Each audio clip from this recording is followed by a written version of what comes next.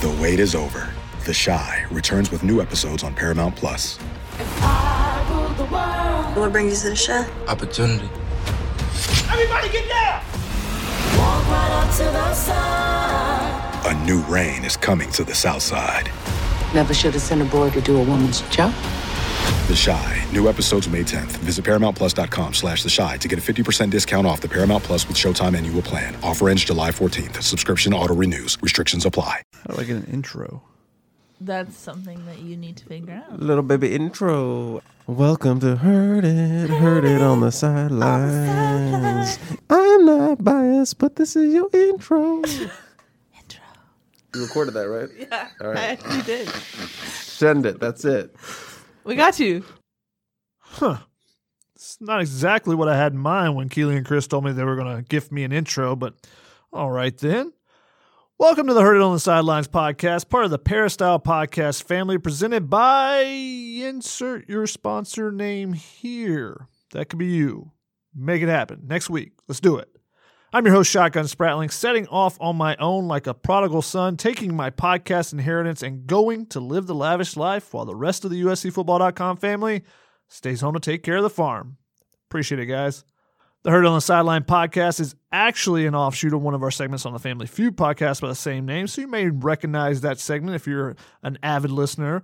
In that segment, Keely and I attempt to give you kind of a glimpse behind the scenes on game day with some of the interesting things we see and hear from the sidelines when we're shooting video and photos that, probably aren't being shown on the television broadcast. So in that same vein, I'm hoping this podcast will have a bit of that same feel.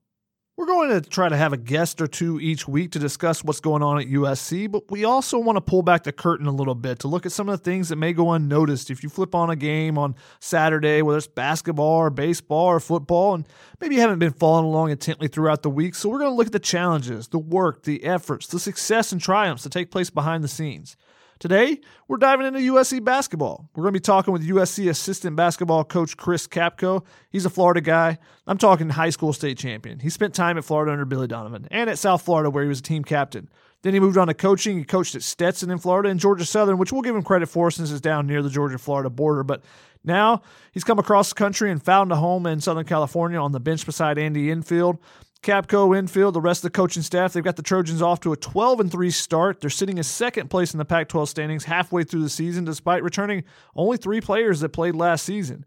Trojans have been playing well despite a lot of unique challenges this season. I mean, you're talking COVID-19. They lost a couple weeks in December when they had a player test positive. They had a game postponed last week due to a false positive, and then Stanford didn't want to make up the game, so USC had to come home without playing that last game that they were trying to get in the Bay Area. They also have already postponed a game this week. Oregon announced that they're pausing all team activities on Tuesday, so USC's game with them on Saturday has already been postponed. So USC's got some games to try to make up, fit into the schedule, so that's created some different challenges. They've been playing 3 games in 5-day stretches. They've been playing 6 games in 12-day stretches. So finding ways to win, though, for the most part, and they're in a good position for an NCAA tournament bid with that 12-3 mark. They have a number 23 net ranking, which is the metrics that the NCAA tournament committee will be using on Selection Sunday when they pick teams.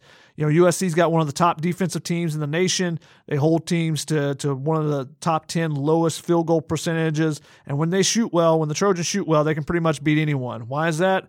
Well, they got a monster inside. Evan Mobley is a potential number 1 overall pick. The 7-footer is so smooth with everything he does. He can dribble the ball. He can step out and shoot 3-pointers. He can back down big men. He can shoot over them. He can do just about everything. He's been dominant on the defensive side. He's in the top 10 in the nation in block shots as a freshman. He's also, averaging 16.5 points at 8.6 rebounds to lead the Trojans. So he's been the guy in the middle for them, and then they've got to get their shooters going around him, and when they do that, they've been playing really well. They recently got Ethan Anderson back after he missed 8 games with a back injury.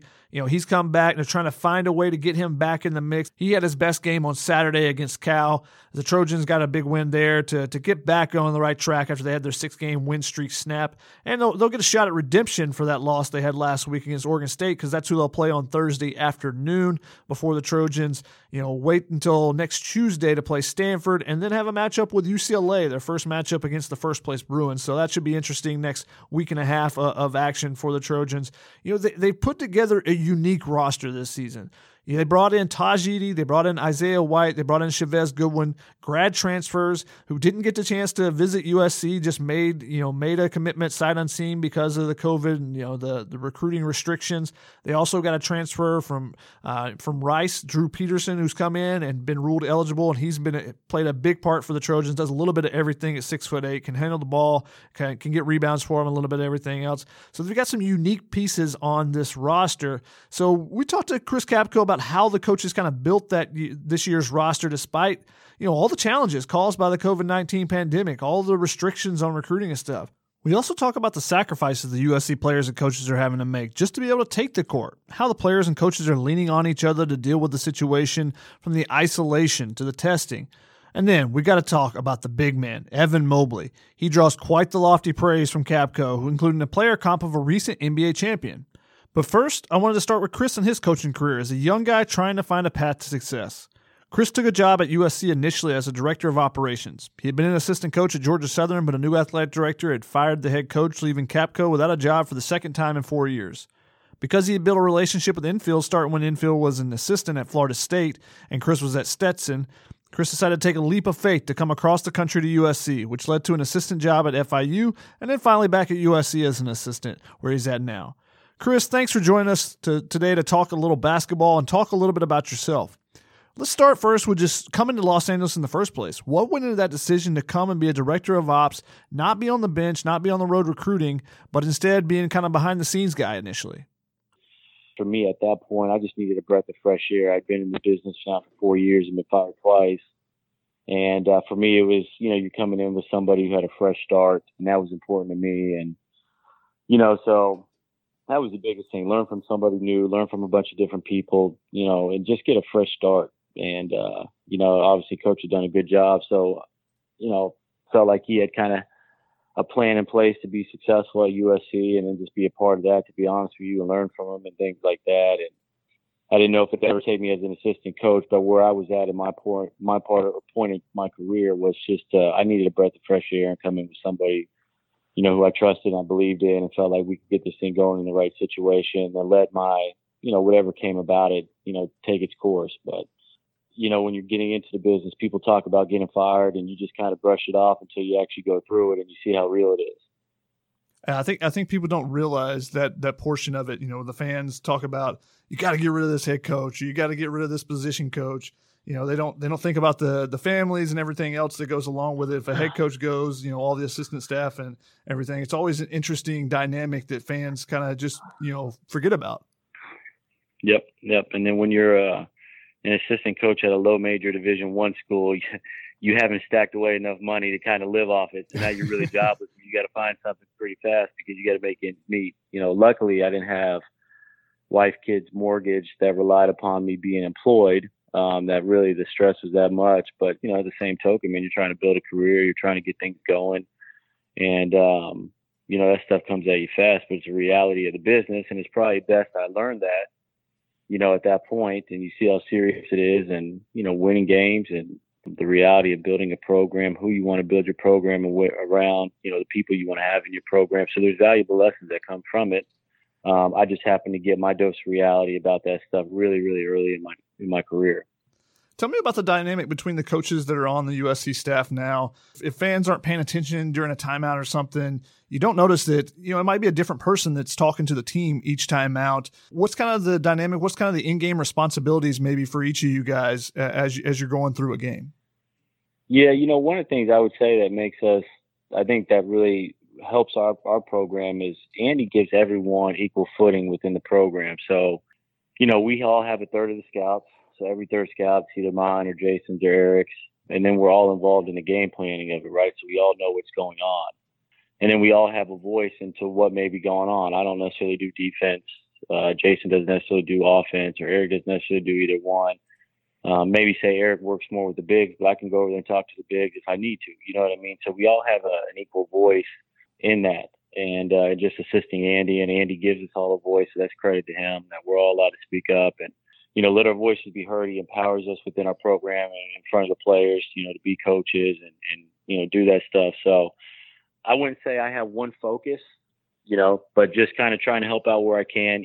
Obviously, the coach who has that specific scout is a little more engaged in what's going on. Not that the other two aren't engaged, but probably have a louder voice at that point because they're a little more in depth with what's going on.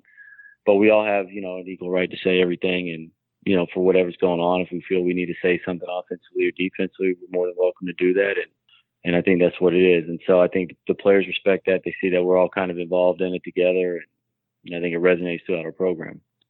What has coaching been like this season? I mean, with the pandemic and, not being able to, have as much time early. Obviously, you guys were, practicing on tennis courts initially, having to wear gloves and everything. What has it just been like coaching during this season with so many different challenges that are just unique for this individual season? Yeah, this year's been tough, man. I'm not going to lie. It's been tough for everybody, so I don't want to make it just seem like for us. But, even going back to building your team, we didn't have visits. And I feel like a lot of the time, you bring kids on visits, you can get a really good feel for who a kid is, how they interact with your team, really what type of person he is. Because when they're on the phone, everyone sounds like a really good kid, right? But sometimes you can kind of pick up on certain things when you really get to see these kids and know them and have them on your campus. So we had to, really dig in and do our research in terms of building a team because we had a lot of moving parts and things like that. So we had to make sure that we brought our kind of kids into the program without really getting to know them. You know what I mean? And vice versa for the kids, to be honest with you. They all took a leap of faith on us without having seen LA, some of them without seeing campus and without really getting to know us either. Like I said, you can build a relationship on the phone, but I think there's a certain extent that you can get to. The next part of it is really kind of seeing them in person and seeing how they interact. So, get to that point. And then we didn't have, usually you start your work in the summer in terms of your body, your individual work, start implementing what you do. We didn't have that at all. Take that a step further for the kids in California. A lot of them didn't have gyms, didn't have access to things. Getting a gym and getting gym access is really hard to. You could find, I think those kids have enough resources where they could find certain times and certain days where they could go play pickup. But in terms of like daily, just kind of work on your game aspect of it all that goes on in the summer, I think that went without. So I think our kids specifically in California probably were, a lot more to overcome than some of these kids across the country where things were a little more open. So, we had a late start with everything. We started off on tennis courts. We were able to start doing individual workouts. And then, luckily when we did get together, I think it was October at this point, we had enough practice time. We had a solid 6 or 7 weeks to practice and put in everything that we needed to put in. You know what I mean? So I think when we got to that point, we did have enough. Our guys have done a really good job where we've had one shutdown. If we would have had 3 or 4 and been without guys here and there, I think that would have been tougher. But once we've gotten together, we've really basically been together. You know what I mean? I think the shutdown was really tough, though. When you get into the middle of your season, you go 14 days without. We had one contact practice leading up into Santa Clara, and that's tough. So any team who goes through a shutdown, I feel they're paying because your rhythm as a team is completely thrown off, and you're basically starting from scratch. Other than that, like what we went through with Stanford the other day where you're getting ready to play and the next thing you're not playing. I think our stretch we had here this past 2 weeks was really tough. Really proud of our guys just to have you play Arizona on a Thursday, Arizona State on a Saturday. You come back, play Tuesday, Thursday, Saturday. You're not practicing at all. And then you go back on the road. You play Tuesday again. It's supposed to play Thursday and Saturday. 6 games in 12 days is a lot. Mm-hmm. You know what I mean? And you would never do that in any other seasons. It's somewhat unprecedented. But, other schools are doing it too. So we've tried to harp in on no excuses for our guys, and they've all bought into that. There hasn't been anything that we've, thrown at them. They've always done. We were on the road the other day playing Oregon State. We got to get up at 7 a.m. to test. For an adult, that's not that bad, but for most college kids, they're not up at 7 a.m. So that's an extra kind of wrench in your system or in your daily routine that just doesn't normally happen. So little things like that, when you test every day, coming in, doing that stuff, wondering whether you're going to, practice or things. At USC, generally these guys have access to a gym all day. Well, now we test in the morning. They can't come in and even get work on their game until our results come back. And that's usually right before practice around 12 or 1 and things like that. So there's different obstacles that you go through that you're not used to.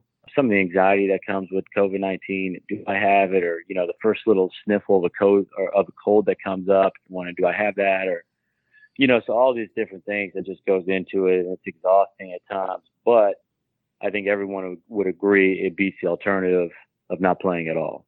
Yeah. So, I mean, you guys come through this road trip, and obviously, Andy, after the Cal game, was talking about he was kind of upset about not being able to get that Stanford game in because of the false positive test, where he felt pretty much that it was 100% that it was going to be a false test just because of how many tests you guys had taken leading up to that and not just being able to get that rapid test result back to be able to get that game in. He was kind of frustrated by it. How do you kind of deal with the frustrations, the anxieties as a coach for yourself, but also for the players? Trying to be there for them when again you're not able to have the same type of contact that maybe you would during a regular season. Yeah, I mean, you just try to stay in touch with your guys all the time, man, and mentally check on them, make sure they're doing all right. The other thing is you go on the road and you're just in your room the whole time when they're here. I mean, we've had one shutdown, I should say. So it shows you how responsible our guys have been. And what that means, skipping out on social opportunities, staying in your room a lot, staying home a lot, not interacting with people a lot. I'm being honest with you, I'm tired of it. I'm an adult and I'm going to do what I have to do, and I'm going to be responsible about it. If I stay at home with my wife, we don't interact with people. We don't see people. I'm tired of that. So I can only imagine what a kid's going through with that, and the sacrifice they've made to make sure that we don't have multiple shutdowns and that they're accessible for the year and they're there. And so all that comes into it. And you talk about the game and everything. You already have the challenges that kids go through with playing time throughout the year. So I think what we've done a good job is just checking in with them mentally. I think our staff does a really good job of that in general. So I don't think it's necessarily changed for us, but we just, really trying to be conscious of what these kids are going through and staying on top of them and, letting them know how proud we are of them and things like that. We've got a good group of kids, man. They've responded in a way that, we expected because we do have the right group of kids, but man, we've been really proud about how they responded to all the challenges and loops and everything that's been thrown at them this year. Yeah, when you're putting together a roster, especially this year, you guys are revamping once again. You only got a couple of guys coming back. And like you said, you're not getting a chance to, sit down with these guys. You're not getting a chance for them to come on campus. I know when you're recruiting, a lot of times you're wanting to talk to people outside, not just the basketball coach, but talk to their teachers or, a friend, the neighbor, or whoever it may be, to get a true sense of the players. How has this roster come together? I think the construction of the roster, I've been really impressed with what you guys have done. Just the pieces the way they fit together. Was it all designed this way, or is it just kind of a little bit of luck as well that personalities and as well as the skill sets have fit together so well this season? Yeah, I think anytime you build a good team, you get a little bit of luck, right? I mean, you recruit, you sign players because you think they can help you win, right? So I wouldn't say we had anyone here we didn't believe in and think could help us. So I don't think we got necessarily lucky on that. But then when they gel, and like I said, how we didn't get to really know them, the type of kids they are and things like that, I think we got lucky to that extent. I mean, we really have team first, unselfish guys who are all about winning. And it starts from the top. Evan is the brightest example of that. The guy could be dominant when he wants to. He could be selfish and no one would bat an eye. And he's the most unselfish dude on the roster. And obviously we knew he was talented. And then some of the right guys were returning. We thought Ethan was ready for a jump. And unfortunately he's been, had some injuries, and hopefully now we can get him going. We thought Isaiah was ready for a jump. We thought Max was ready for a jump. So some of the guys who were coming back, we liked as kids, and we thought they were ready to take a jump.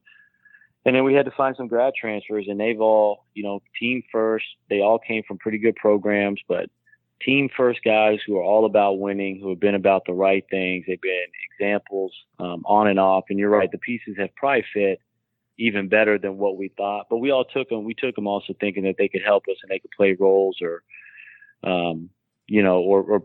have a specific role on the team that could help us win. So I think you get a little bit lucky sometimes within how it gels, but we took them knowing that they could all be successful here and help us win games.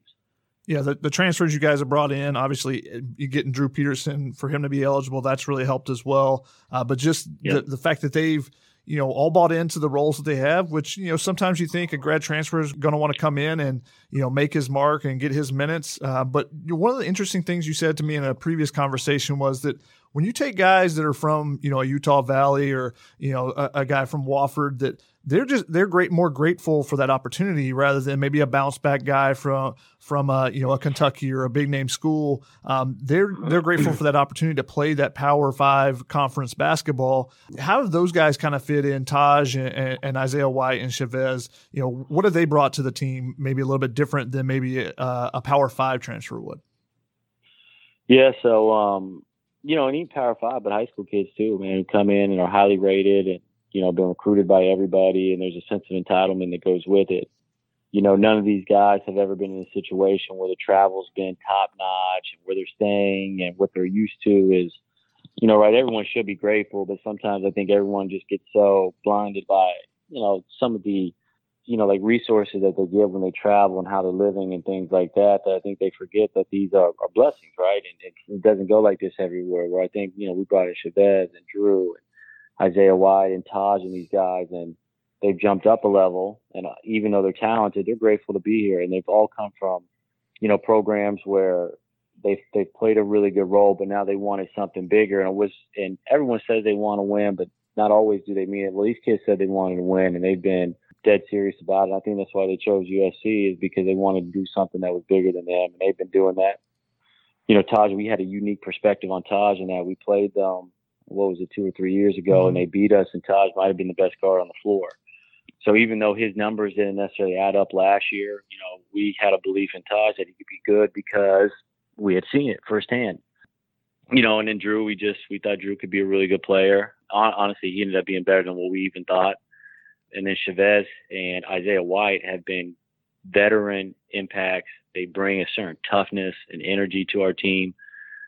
They're reliable in every sense, and just grateful to be here and serious and dead serious about winning. I can't understate that, because like I said, a lot of people will say they want to win until things don't go how they initially had planned for it to go, right? Mm-hmm. And then you can really see who's all about winning and who's not. Well, these guys have, Chavez has come off the bench as a grad senior.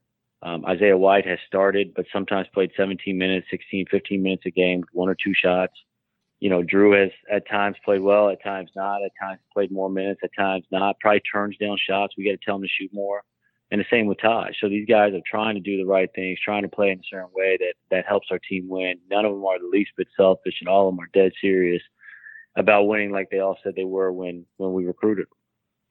Just curious, when you're recruiting, how do you identify guys that are going to fit well for a team? Whether it's a guy like, Evan Mobley, you love the skill set, you love all the talent, but not everyone is like Evan Mobley. Not every 5-star, very few actually are, that are as willing to pass the ball as he is willing to, sacrifice, his own points or his own numbers sometimes for his teammates.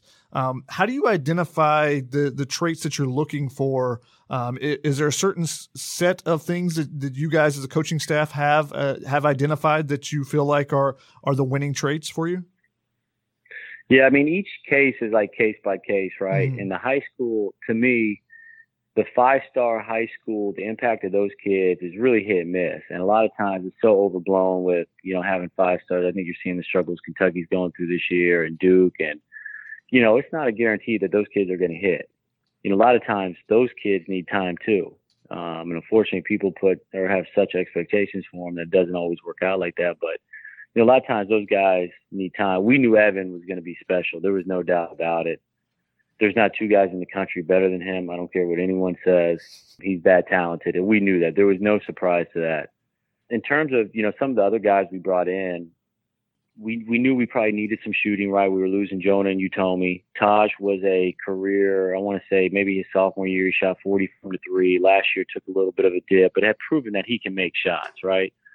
So we knew that was going to be a positive attribute for him. And so fast forward to this year, and he shot the ball well for us. Drew is basically who he is, kind of this jack of all trades who does a little bit of everything. While the sophomore, Drew was 6'8", he averaged over 5 rebounds a game and over 5 assists per game, which to me, those statistics translate. Mm-hmm. You know what I'm saying? When you kind of go from one level down to up, it's always a wonder of how will he score. With the points per game, depending on how he plays, how will that translate? But generally, if you rebound and you can pass the ball, that stuff usually follows you. That's how you play. Or if you can make shots, usually that stuff translates. So we felt pretty comfortable about what Drew did, what he brought to the table would translate to what we do. And the same with Taj in terms of their shooting ability, their playmaking ability, things like that. And then Isaiah White and Chavez averaged 11 points and 6 assists. He played in the NCAA tournament, played on a championship team.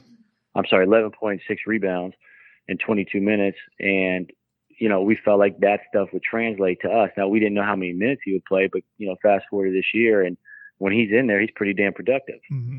So everything that we kind of thought these guys brought to the table, they really have. Isaiah White, rebounder, averaged 8 rebounds a game at Utah Valley. That's stuff that's translated. I don't think he gets as many rebounds because of the rebounding prowess we have on the court at any given time. But we saw his toughness, we saw his energy, we saw how hard he played, and that stuff is translated, and that's kind of what he's been for us. We tried to attack shooting. We felt like we had no on the roster, and then we needed Ethan and Max and these guys to make a jump in terms of their shooting. But ultimately, we just wanted, toughness. Toughness has been a big deal. Guys who wanted to buy in and were the right type of guys. And with Taj and Drew, we got the shooting we needed. With Isaiah White and Chavez, we got the energy and the toughness and activity we needed, and additional rebounding. And again, I know I probably sound redundant, but these guys have just come in there and done the same stuff we wanted and been serious about winning and have really done a really good job in their role at what their strengths are. None of them have done, we haven't asked any of them to do what they're not capable of doing, and all of them excelled at what their strengths really are. And then obviously when you add a guy like Evan Mobley, that's a kind of a game changer too. What is it about him that stands out to you? I mean, he has the full repertoire skill set. As a 7-foot big man, can dribble the ball, can do just pretty much anything on the court. What stands out about his game to you? Yeah, I mean, just that. He can do anything. Every bit of 7 foot, can handle, can dribble. I don't think people realize how good of a passer he is if you just look at his stats. Finish right hand, finish left hand, athletic, defends. At times, the thing that people forget when you compare him against some of the best big men in the country is those guys are mostly seniors. You look at Luka Garza, he's a senior. His game right now is a little more refined, and he's more physically mature than Evan. So that's where people get to Evan. Sometimes they try to be physical with him, and at the end of the day, he's 220, 218, whatever he is. He's only 19 years old, 20 years old.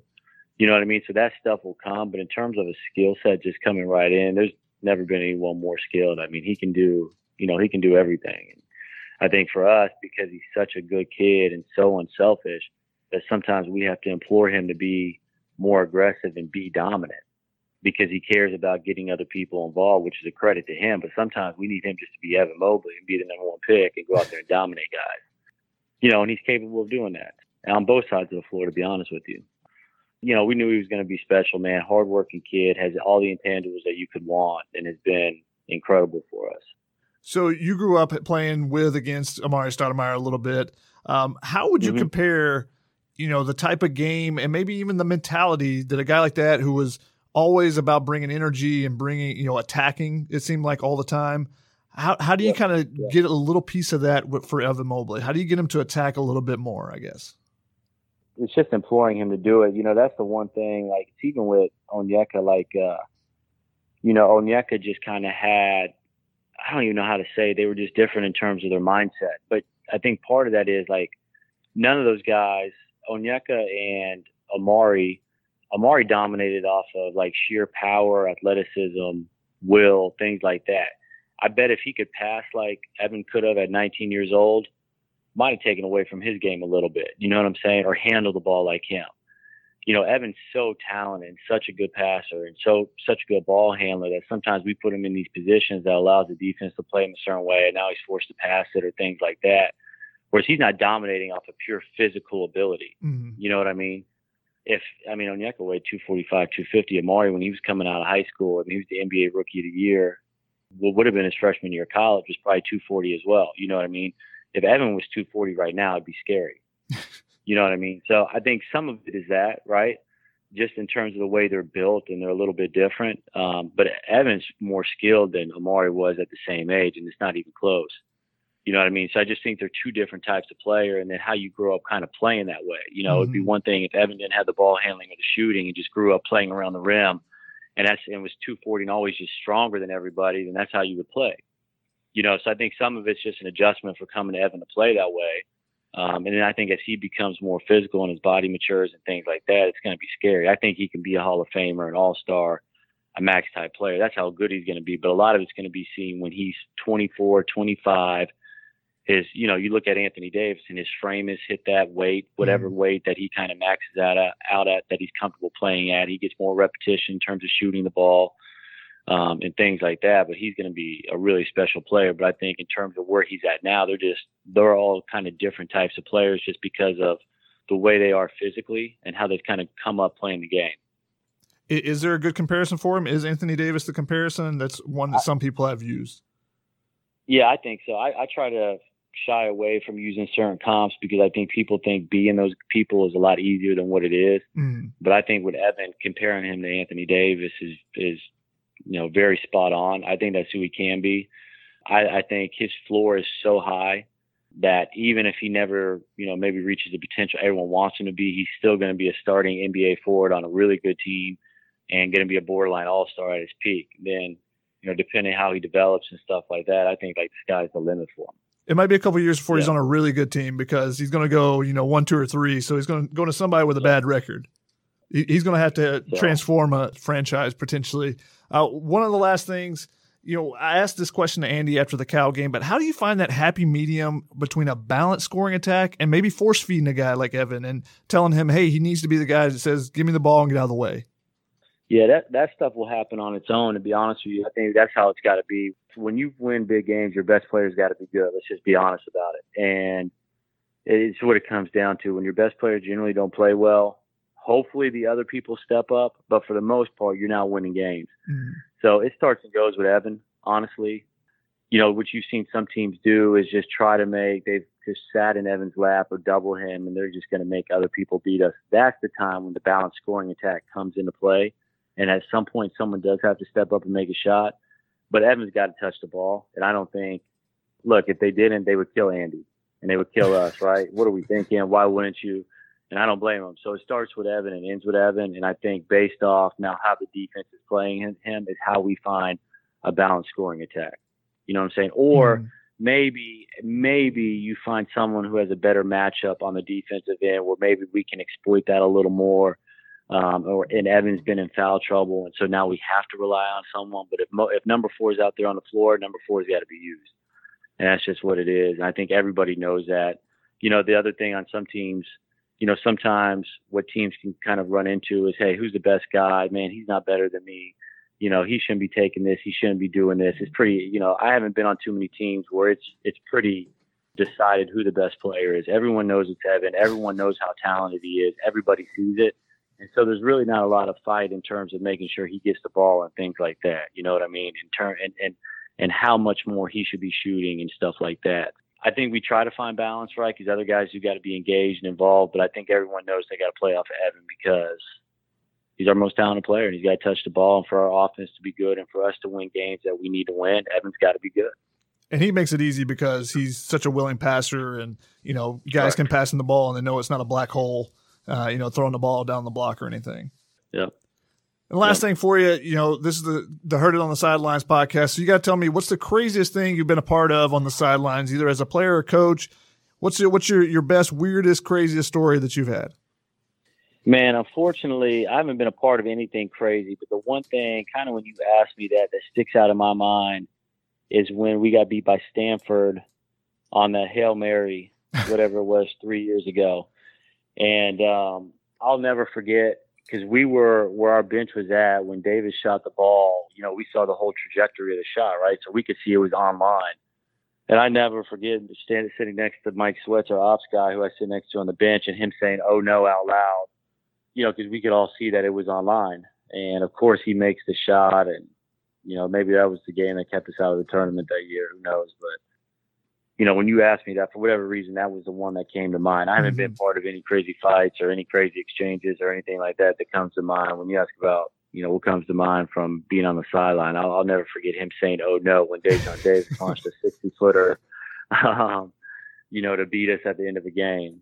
Unfortunately, that's the one that comes to mind for me. What a crazy game that was. I mean, Jordan McLaughlin basically shoots a no-look reverse layup to give you the lead, and then they inbound the ball. I think it was 1 or 2 dribbles, and Dejan pulls up for the 60-footer like you talked about. I was actually in the rafters of that game because that's where the press is at Stanford's Maples Arena.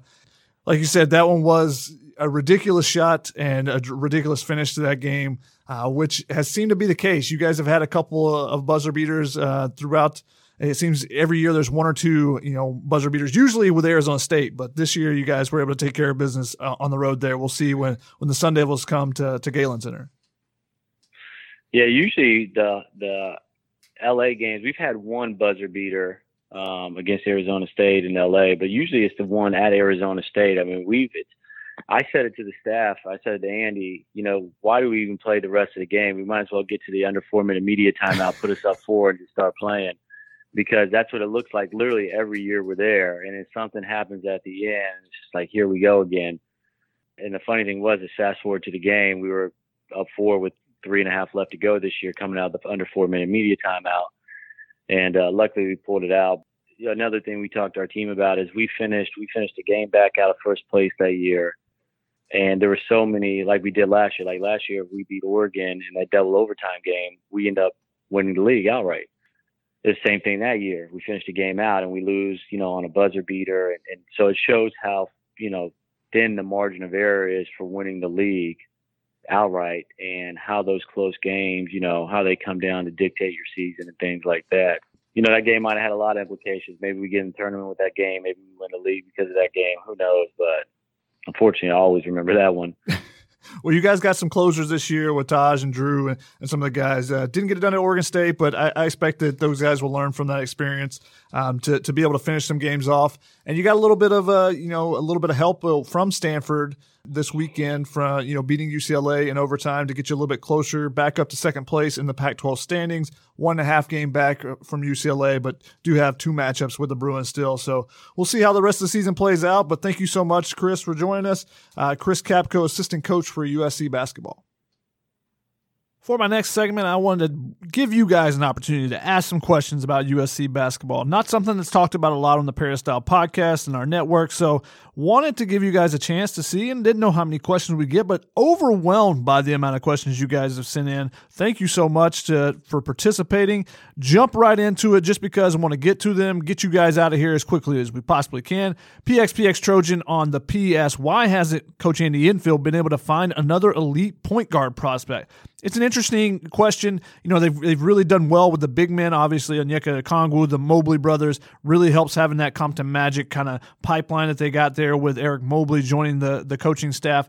I think one of the issues with the point guard prospects is that they've had guys that they thought were going to develop a little bit quicker than they did, guys like Elijah Weaver, and then a guy like Kyle Sturdivant they thought was going to be, a 1-2 punch with he and Ethan Anderson could be elite guys together, rather than having that, that true 5-star guy that maybe leave after a year or two. Having those 2 guys together and they be 3 or 4 year guys, I thought that they really were excited about that prospect. Unfortunately, with Kyle Sturdivant's father passing away, he decided to transfer back closer to home.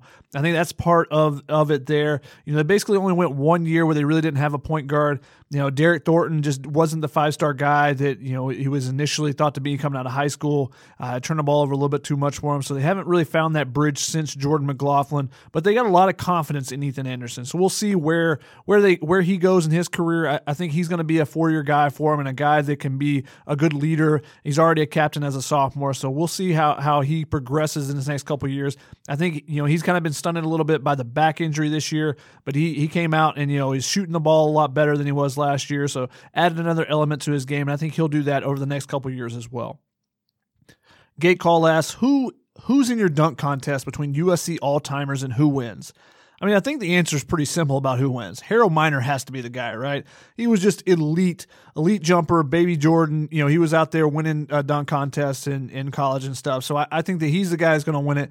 I think when you look at who's in the contest, I mean, you look at your high flyers, you look at your first round picks, you got your DeMar DeRozans, you got guys like OJ Mayo, but you might throw in a guy like Chimezi Metu, just power dunks. Evan Mobley is not a guy that's going to be in there. Onyeka Okongwu with the power dunks might be in there, but those guys never get rated very highly in the dunk contest. And a sleeper, a couple sleepers actually from recent times, because that's the guys I know a little bit better, saw them a little bit more, but I'm going to go with Marcus Johnson and Elijah Stewart. Both those guys had great hops and can come off. And I know there's a lot of guys that are a little bit before my time that are probably in that sleeper category. But, I'm thinking about the guys that are NBA guys. And the first one that comes to mind is obviously Harold Miner to win the competition. Jay Rockney asks, do you think Evan Mobley can go number 1? It's a good question. I think if he does what he did against Cal and starts showing consistency where he can take over a game and he can be more aggressive, I think that's the question mark the NBA scouts have. The question about him has been, hey, is he tough enough? He's going to get stronger. Does he have the work ethic? Yes, he definitely does that. But some people question, does he love the game of basketball? And I think that's just a product of him being a quieter guy and being unselfish. I don't think that's it at all. You see the work that he puts in, you see all the different skill sets he has. That doesn't come just naturally. So the athleticism comes naturally. Being 7 foot comes. The ball handling, the ability to finish with both hands, the ability to shoot over guys, that all comes with work. And that's something that I think that is a question mark that's going to be answered more and more as the NBA draft goes along, especially if there's a draft combine.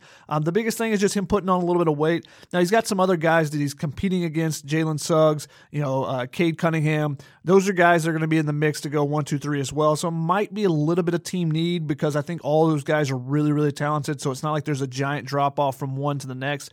I think those 3 guys kind of established themselves as the top 3. So we'll see where it goes from there as far as what a team is looking for, who ends up with the number 1 pick and all. But I think Mobley has a chance, definitely. I think his stock has risen more and more as he shows, and can rise more and more as he shows he's going to be aggressive and is willing to attack. He's doing a great job of setting his teammates up, but every once in a while he's got to be that guy to say, hey, give me the ball, get out of the way. I'm going to take over this game. So we'll see if that's something that he continues to show or if it was just one game against Cal. Naked Alien asks, with all the talent on the team the past few years, why do you feel we are always a bubble team with regards to the tournament? It seems to be there are a number of teams with lesser talent that do a lot more with a lot less. Is it culture, coaching, players, chemistry, the annual late season struggles, all the above? Thanks. It's a little bit of all of the above. I think you take a little bit of a sample from each one. I think that it starts with culture. It starts with building that culture. And one of the things when you turn over your roster year after year, like USC has done recently, is that it's harder to build that culture. Now, I think they did a great job, like we talked about with Coach Capko, is that they've done a great job identifying the needs for this particular team. But next year, what's it going to look like when Evan Mobley's gone? What's it going to look like when some of those seniors are gone? We'll see exactly if they can continue to build the culture. And I think that starts with being able to recruit a couple of 3-4 year guys like an Ethan Anderson or a guy like Jordan McLaughlin, even that, a little bit undersized for the NBA, so probably not leaving early. But he becomes the guy that leads everyone. So I think it started with a guy like Jordan McLaughlin coming in, being that elite recruit. And you saw that those 4 years USC was at its best, and they've kind of built on it a little bit. But I think that it comes with getting that consistency, and that's one of the big things. So consistency is big, obviously, in every sport. But for USC, I think that's one of the things that they've got to strive to get, being more consistent. And I think the last 2 years they've really emphasized defense, and I think that's been their calling card, and they've really relied on that. And we'll see if that continues when you don't have Onyeka Okongwu or Evan Mobley in the middle. That might be a little bit different next year. Burtis asks, why is Isaiah White starting? Well, because he's a guy that brings energy. I think that he's a guy that brings something the rest of the starting lineup needs. He's a guy that moves without the ball. He knifes through. He attacks the basket. He attacks the rim on offensive rebounds. The offense can get stagnant at times, and I think he's a guy that helps alleviate that a lot. Now, it'll be interesting now that Ethan Anderson's back as he continues to get in shape better and is in the mix more. Who comes out of the starting lineup if Ethan Anderson gets put back in there? Do you take one of the lead guards out in Tajidi or Drew Peterson, or is it Isaiah White going back to the bench where he started the season when Ethan Anderson was healthy? So that'll be a question that we may see answered in the next week or so. CSUN Trojan asks, what do you think of Reese Dixon Waters and his future at SC? I think he's got a bright future at USC.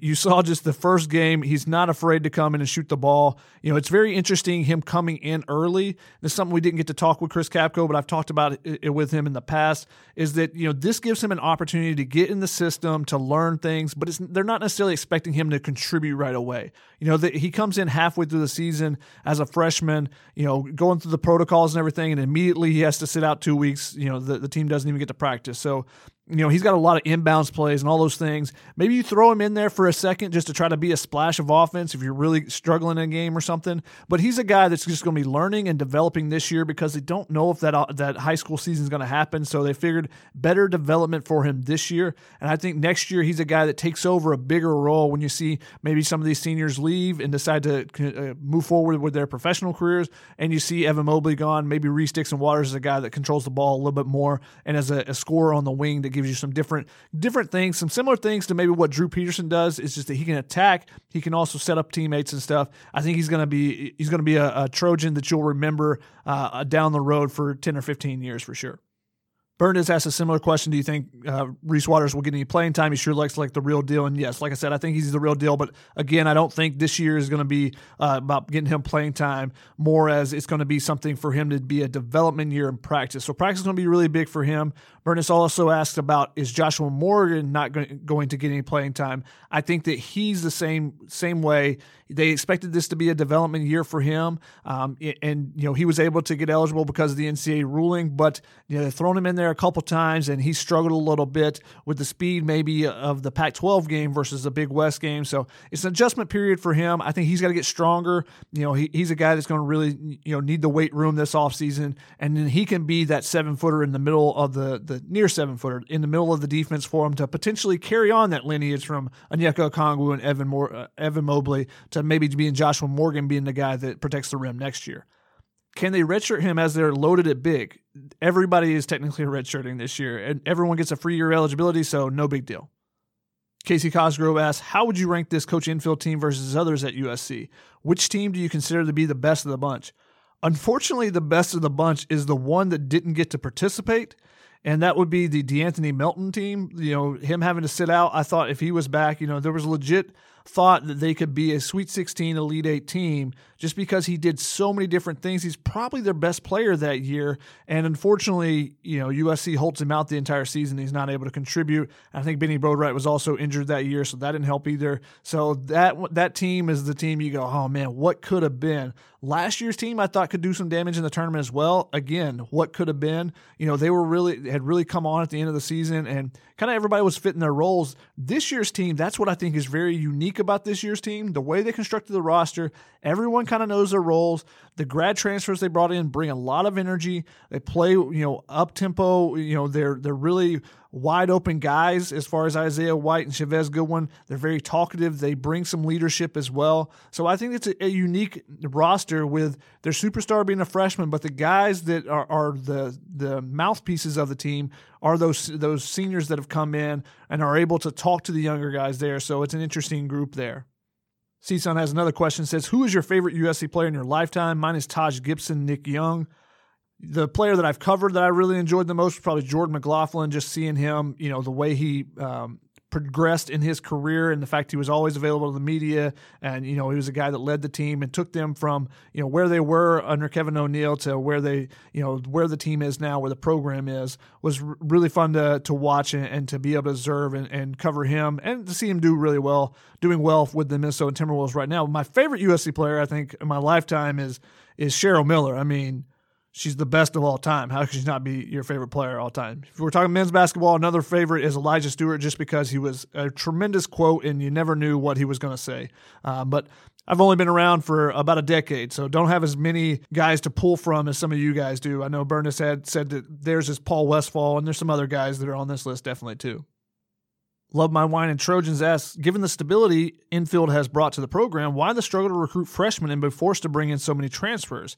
It's not like they all go pro early. 3 of 5 starters are transfers in this year, especially an issue in the backcourt. I don't think that it's a struggle to recruit freshmen. Look at the guys that they brought in the last couple of classes. There's been some turnover with some of the guys they have brought in, and I think that they decided to go a little bit different route instead of relying on freshmen over and over with the turnover they've had. Let's bring in guys that have proven themselves already rather than relying on, a guy that's going to be able to make that jump from high school to college. Let's find a guy who's going to be able to make the jump from mid-major to Power 5. And I think that's where they're having success with it. So I don't think it's a bad strategy. It's a different strategy. Some teams go and just try to recruit freshmen straight up, and that's when you look at your Dukes and Kentuckys. If you can get 5 stars over and over and over, you can do really well. But you can also have struggles. We've seen Kentucky really struggle early in seasons. Look at this year with Kentucky and Duke and even North Carolina, some teams where they don't have those veteran presence to be able to kind of stabilize everything at times. So I think that's one of the things. They made a conscious effort to kind of change their recruiting method, and I think it's working for the last 2 years. They brought in guys, and those guys have been significant contributors and have been able to do some different things, and while they're still developing some of those young guys that they have brought in. David Law asks, was the recruitment of Big O and the Mobley brothers, thanks to Dad Eric, a recruiting blip, or does Coach Andy Enfield have what it takes to keep recruiting at an elite level? Is Ethan Anderson a guy who can develop into a Power 5 point guard?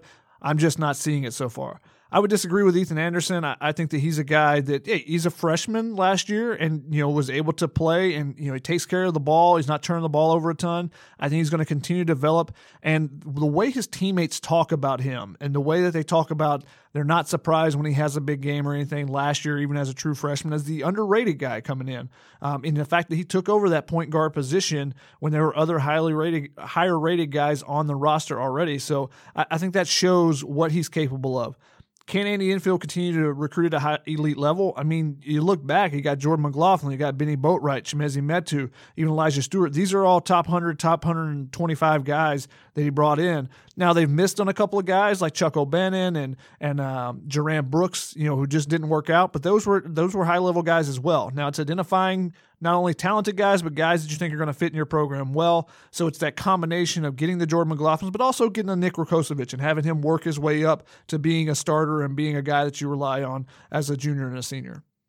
Username already taken 2 said, any ideas on reinventing the program when things return to normalcy next year? Would assume students might be more likely to attend a game in person after the lockdown. Other than winning, anything the program to do to start getting more fans to the games? I think it starts with selling the program a little bit better. And I think that, bringing in Mike Bohn and Brendan Sosna, they did a really good job at Cincinnati with making it a fan-friendly environment at their home games. So I think that they've probably got some ideas of what they can do when the program is able to get fans back in the stands. So I'm curious to see what they're going to do there just because of the things that they did in the Cincinnati arena and were able to really bump up the attendance there. I think that they've got a great product. It's unfortunate that this year people just can't see Evan Mobley. He's special. He's an elite talent. So just like Chris Capko talked about, he thinks he's got Hall of Fame potential. Now, he didn't say he's going to be in the Hall of Fame, but he's got that type of potential. So it'd be really fun for USC fans to be able to say, yeah, I was there to see him when he dunked on UCLA or whatever it may be. So we'll see where it goes from here, what kind of changes they try to do. I would love to see the student section on the sideline rather than the baseline. I just think that you just create more havoc there potentially. And, I don't know, there's some different things you could potentially do, but, they just got to keep building the program and building, with solid teams. If you have top 25 teams over and over, then you're likely going to get more and more fans as it continues to grow. Sakalaka asks, does the current team makeup of a lot of grad transfers, I count 6, he says, affect high school recruiting? As in, it may not show a lot of player development. Does it just wax and wane per class to fit the roster, or is that just the state of college basketball at the moment? It's a little bit of both as far as the state of college basketball. There's a lot of grad transfers. It's become a very prevalent thing in the game for teams to go and grab a grad transfer or two, and players are looking to really shine in their senior year to get an opportunity to do that. So I don't think it affects high school recruiting, though, because especially if it's a grad transfer, those guys are going to be gone the next year. So if you're a high school kid, you're not worried about that guy coming in. Now, are you worried about them recruiting over you at some point? That may be a little bit of concern. The question with player development, again, I think if you look at the USC players that have stayed 3 or 4 years, you've seen growth and development. Now, the question is, can you get that from everyone and not have guys transfer out that you lose out on? Elijah Weaver is a guy that really had high expectations for, just never really took that that steady jump like some of the other players like Elijah Stewart or Benny Boatwright or Chimezi Metu did. So, you got to be able to get that 1 through 12 on your roster, and then that's when you're producing really talented teams over and over and over. Big Nick 21 asks, hey, Shotgun, with 3 top 10 kids in the nation who are local SoCal kids in the 2022 class, do we get any of the 3 big recruits? Now, this is not just, the top 10, because you're looking at the composite rankings right now. You got Amari Bailey at Sierra Canyon at number 3. You got Dior Johnson at number 5. You got Kijani Wright at number 11. You also had Sky Clark, who was a SoCal kid who's now in Tennessee, but he's committed to Kentucky already, but he's at number 12. You got Dylan Andrews is another really talented point guard up there. There's some really talented kids in this 2022 class, and I think it's very similar to last year's class where you need to make sure you get at least one of them. So they got Evan Mobley. But if you can get two of those guys, it changes everything. You know, Evan Mobley with Zaire Williams right now, or Evan Mobley with Josh Christopher, you know, you would have, you know, potentially a top 10 team if those guys come in and play along in the system really well. So those are the questions you're looking at. I know that Kajani Wright and Dylan Andrews, teammates at Windward, you know, both USC has been on them high, you know, has been hard on them the entire time in their recruitment. I haven't talked to Amari Bailey to talk to him or Dior Johnson, but I know USC, especially with Dior Johnson being a point guard, they're going to be going after both of those guys. They're guards. They're going to be trying to fit them in, especially if you can bring one of those guys in to play alongside Ethan Anderson. And if they stay for a second year, then to take over maybe the point guard position from Ethan Anderson, I think you got a really good fit then for USC. Rocksteady asks, is it time to go back to Peterson and Edey running the offense instead of trying to warm up EA? Being Ethan Anderson. No, I think Ethan Anderson's a guy that you got to get in the mix, and you saw how he controlled the offense in the second half of that Cal game. That's what you're looking for. You know, Edey and Peterson are going to be looking to score. Anderson's going to look to find everyone else, and he's the guy that drives in the lane, can create contact, can hit his free throws and things. So I think that he's a guy that you need to get in the mix, and you know the whole team really trusts him. So I think they're going to try to do as much as they can to get him back in there. So we'll see how they kind of develop the minutes there. That's something I was kind of curious about. I asked Andy Enfield about it after the Cal game. He basically said, hey, if you're a guard, whoever's playing well is the guy that's going to play at the end of the game. And that's kind of what you saw with Ethan Anderson. He was the guy that was kind of carrying the load down the stretch in that game. Banff asks, is this team built mentally and physically to make it to the Elite Eight or Final Four and or championship? That's hard to say. You know, I think that they have enough talent that they can make a run. I don't think that they are a team that you would expect to be in the Elite Eight or Final Four or championship. Maybe like that D'Anthony Melton team that I talked about. You know, I had some expectations that, yeah, they could be up there. At least a Sweet 16 was kind of my expectation if that team would have been able to play. This team, I think they can be a Sweet 16 or Elite 8 team. I think they're fully capable of going on a run. It all depends on their shooting. They play enough defense. They've got an elite player in Evan Mobley, and if he continues to be aggressive, like I talked about, I think that they can take another step forward. But they got to be able to hit shots around him, because even if he takes that step forward, teams will start to triple team if they have to. And if no one makes any open shots, then it's not going to matter for USC. So they need their shooters. They need Noah Bauman, Max Agbankpolo to get going and be able to consistently hit some outside shots when they're wide open. And that's what Evan Mobley is going to create. And unfortunately, Noah Bauman is a guy they really like as a shooter, but he hasn't hit some of those shots this year when you expect a true shooter just to be able to knock down when they're wide open. And Max Agbankpolo has really struggled from outside, but looked a lot better in that Cal game, and we'll see if he can build on it going forward. He's a guy that is unique and maybe the wild card of this team. He could be the X factor coming off the bench and doing some of the different things that they use him for. So I'm curious to see where he goes. He's a guy that it's about time in his college career to see that next step of development. And maybe we start to see a little bit of the signs against Cal. Maybe we'll see it. They're starting to use him more and more towards late in the games as an on-ball defender, which is something you never would have saw last year because he was getting blown by. But he's picking up his game a little bit by a little bit. We'll see if he continues to progress as the season goes on. Seal Beach Sandy sent an email and asked, other than Evan Mobley, which Trojans, if any, do you think could find success in the NBA? I think Isaiah Mobley is going to be an NBA forward. He just does so many different things. He's still developing. I think people kind of forget about that. They go, oh, 5-star, he's got to be able to play right now. And the fact that he went, a season and maybe a quarter, a season and a third, and, he was struggling some, I think he's going to be fine. Maybe he needs another year of college development. Maybe that's what he needs, but I think he eventually will be able to play in the NBA and have a fruitful NBA career as well. I think Drew Peterson is an interesting guy. If he can play enough on-ball defense, and especially with the length that he has and being a 6'8", if he can play on-ball and he can knock down some open shots, then he can be an NBA guy as well. So those are the first two guys that come to mind for me. And, a lot of the other guys, Chavez Goodwin, the Isaiah White, a little bit too small, or just there's some things that maybe aren't NBA, but those guys are professionals for sure. They can go overseas and will find a lucrative contract somewhere else as well. On Twitter, Party at 901 Bar asked, going into the second half of conference play, do you see UCLA, Oregon, or Colorado as the biggest challenger to USC's shot at a Pac-12 title?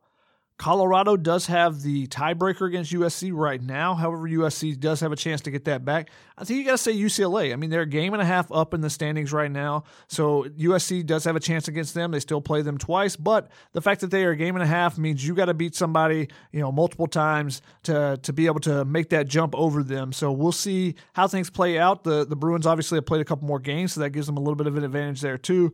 I think that they're playing really well even without Chris Smith. So UCLA is probably the team that I would say the biggest challenger right now.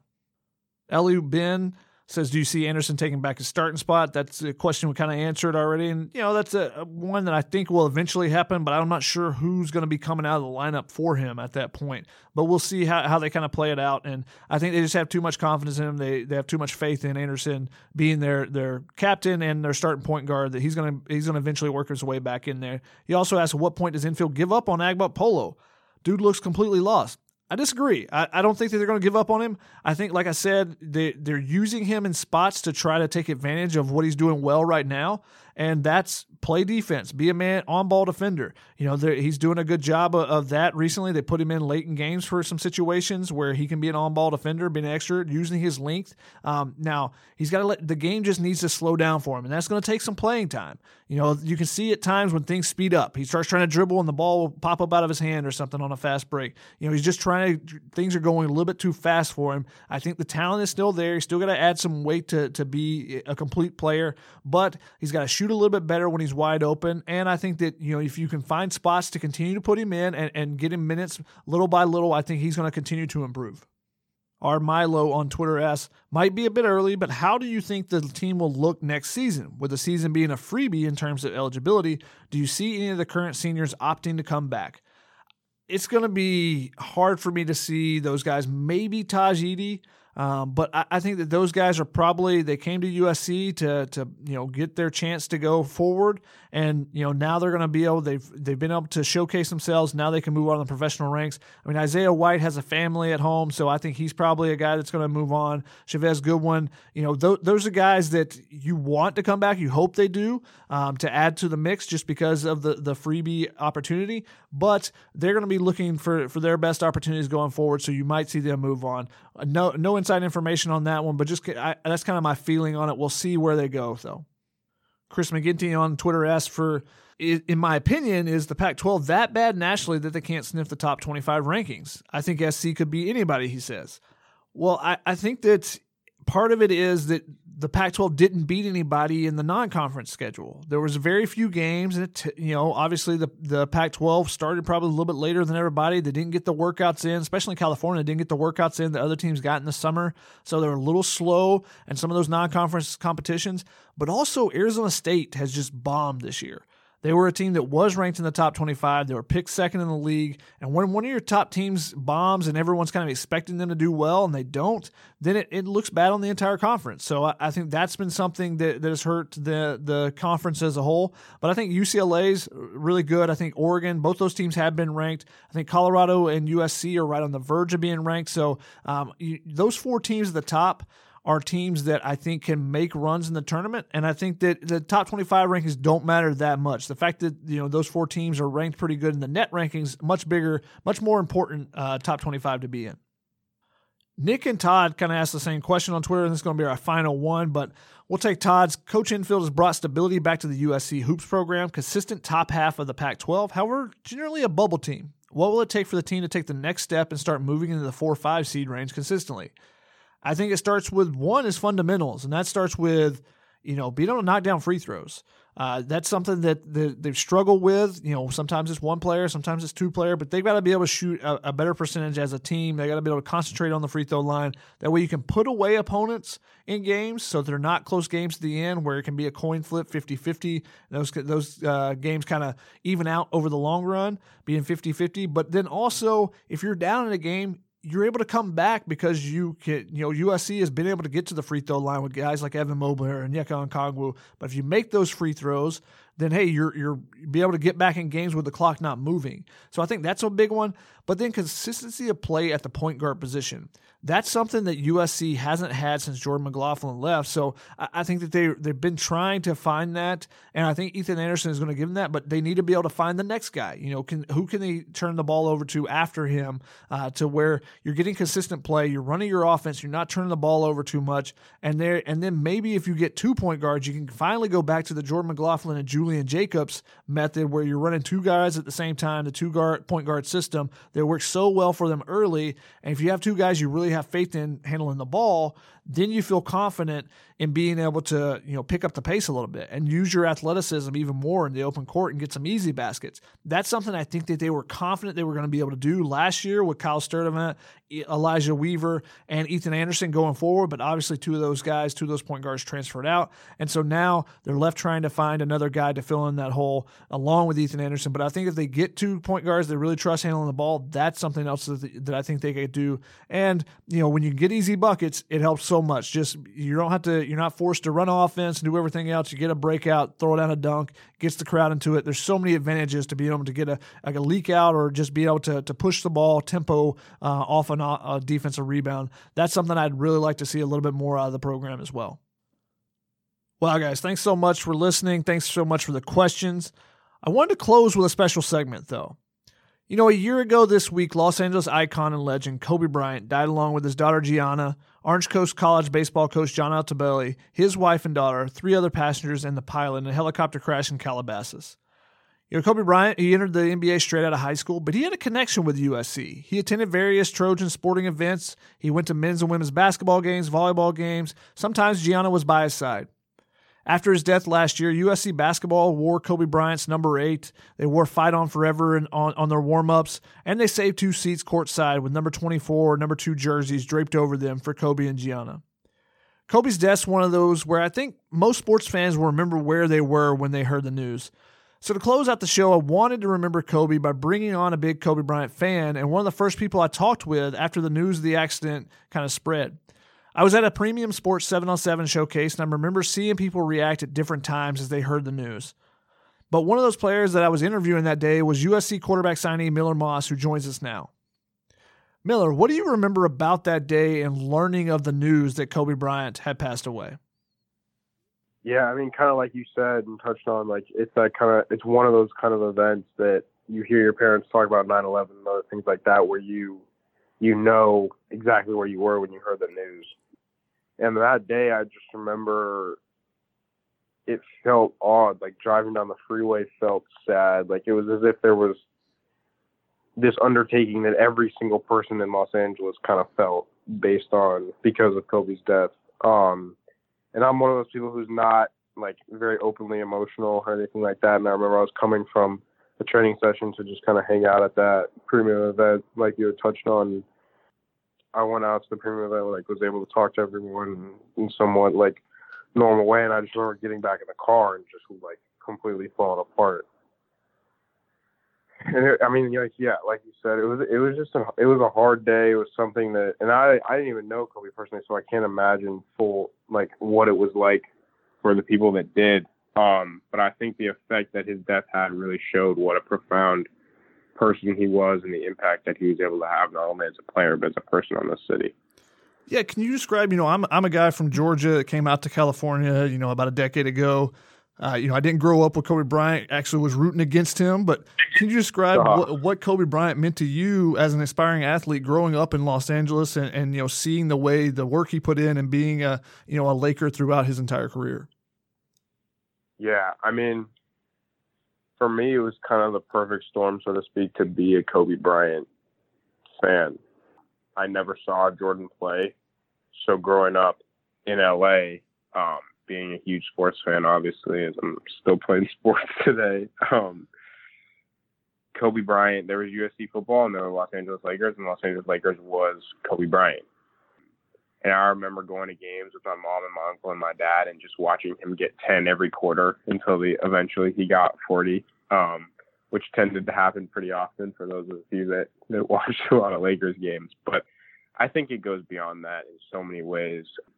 He touched so many people in how he played the game and how he conducted himself. And he's like one of the very few people that I've really tried to model my life after. I think he taught us so much. I mean, obviously we saw with the Mamba mentality, I think it's a pretty widely used phrase at this point, but the dedication and how well he spoke and how he was able to be so successful in not only basketball, but everything he did. The kind of dad he was, the kind of professional he went on to be after basketball. He was just one of those guys that you felt like made everyone around them better. And I think you saw that in the impact that he left and that he continues to leave and how people really loved and cared about him. So he along with what he stood for meant and continues to mean so much for me. I mean, I watched the same Kobe video before every game. I'm constantly trying to listen to interviews and just things that he spoke about his game and his preparation to kind of add to my mindset and my mentality, just to make myself a better player in person. So he's without a doubt one of my personal heroes, and I try to kind of honor his memory in everything that I do, especially in terms of my sport, just because I feel like one of Kobe's biggest missions and what he kind of talked about was him breathing everything he had back into the next generations. I feel obligated in that way as someone who grew up looking up to him so much. I feel obligated to kind of give it everything I have each and every day. So without a doubt, like I said, he had a tremendous impact on me and so many other kids. And I just try to kind of do right by his memory each and every day. Thanks so much for sharing that with us, Miller. If anyone else wants to share what Kobe Bryant means to them, please leave a comment on the Peristyle thread for this podcast. Love to hear from you guys. That's going to wrap it up for the inaugural episode of the Heard It on the Sidelines podcast on the Peristyle podcast family. Thanks so much to USC assistant basketball coach Chris Capko and Miller Moss for joining us, and thank you guys so much for listening and sending in your USC Hoops questions. I'm Shotgun Spratling, and you've been listening to the Heard It on the Sidelines podcast.